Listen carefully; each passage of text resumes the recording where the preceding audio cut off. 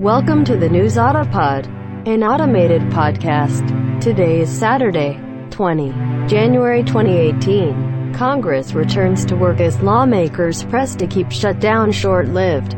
Hundreds of journals found in home with 13 captive children. Everything you need to know about women's marches this weekend. Fire and Fury, author Michael Wolff. Trump may be having extramarital affair in White House. Trump's love of tabloid gossip complicates his denial of affair allegations with Stormy Daniels. Neighbor intends to plead guilty to assault of Sen. Rand Paul. Court documents say Trump appointee resigns over racist, sexist and anti-gay remarks.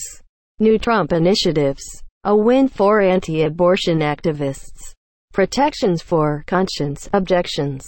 Nunes FBI memo becomes conservative rallying cry. Report. FBI opened inquiry into Missouri governor after blackmail claims. She was expelled from college after her racist rants went viral. Her mother thinks she deserves it.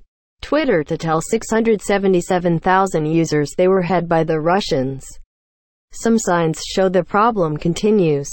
Melania is the most popular Trump poll. Report. Vegas shooter bought 55 guns in 1 year. The fake feminism of the hashtag #MeToo backlash. CIT. Pennsylvania home left riddled with bullet holes after deadly shootout that left U.S. Marshal dead.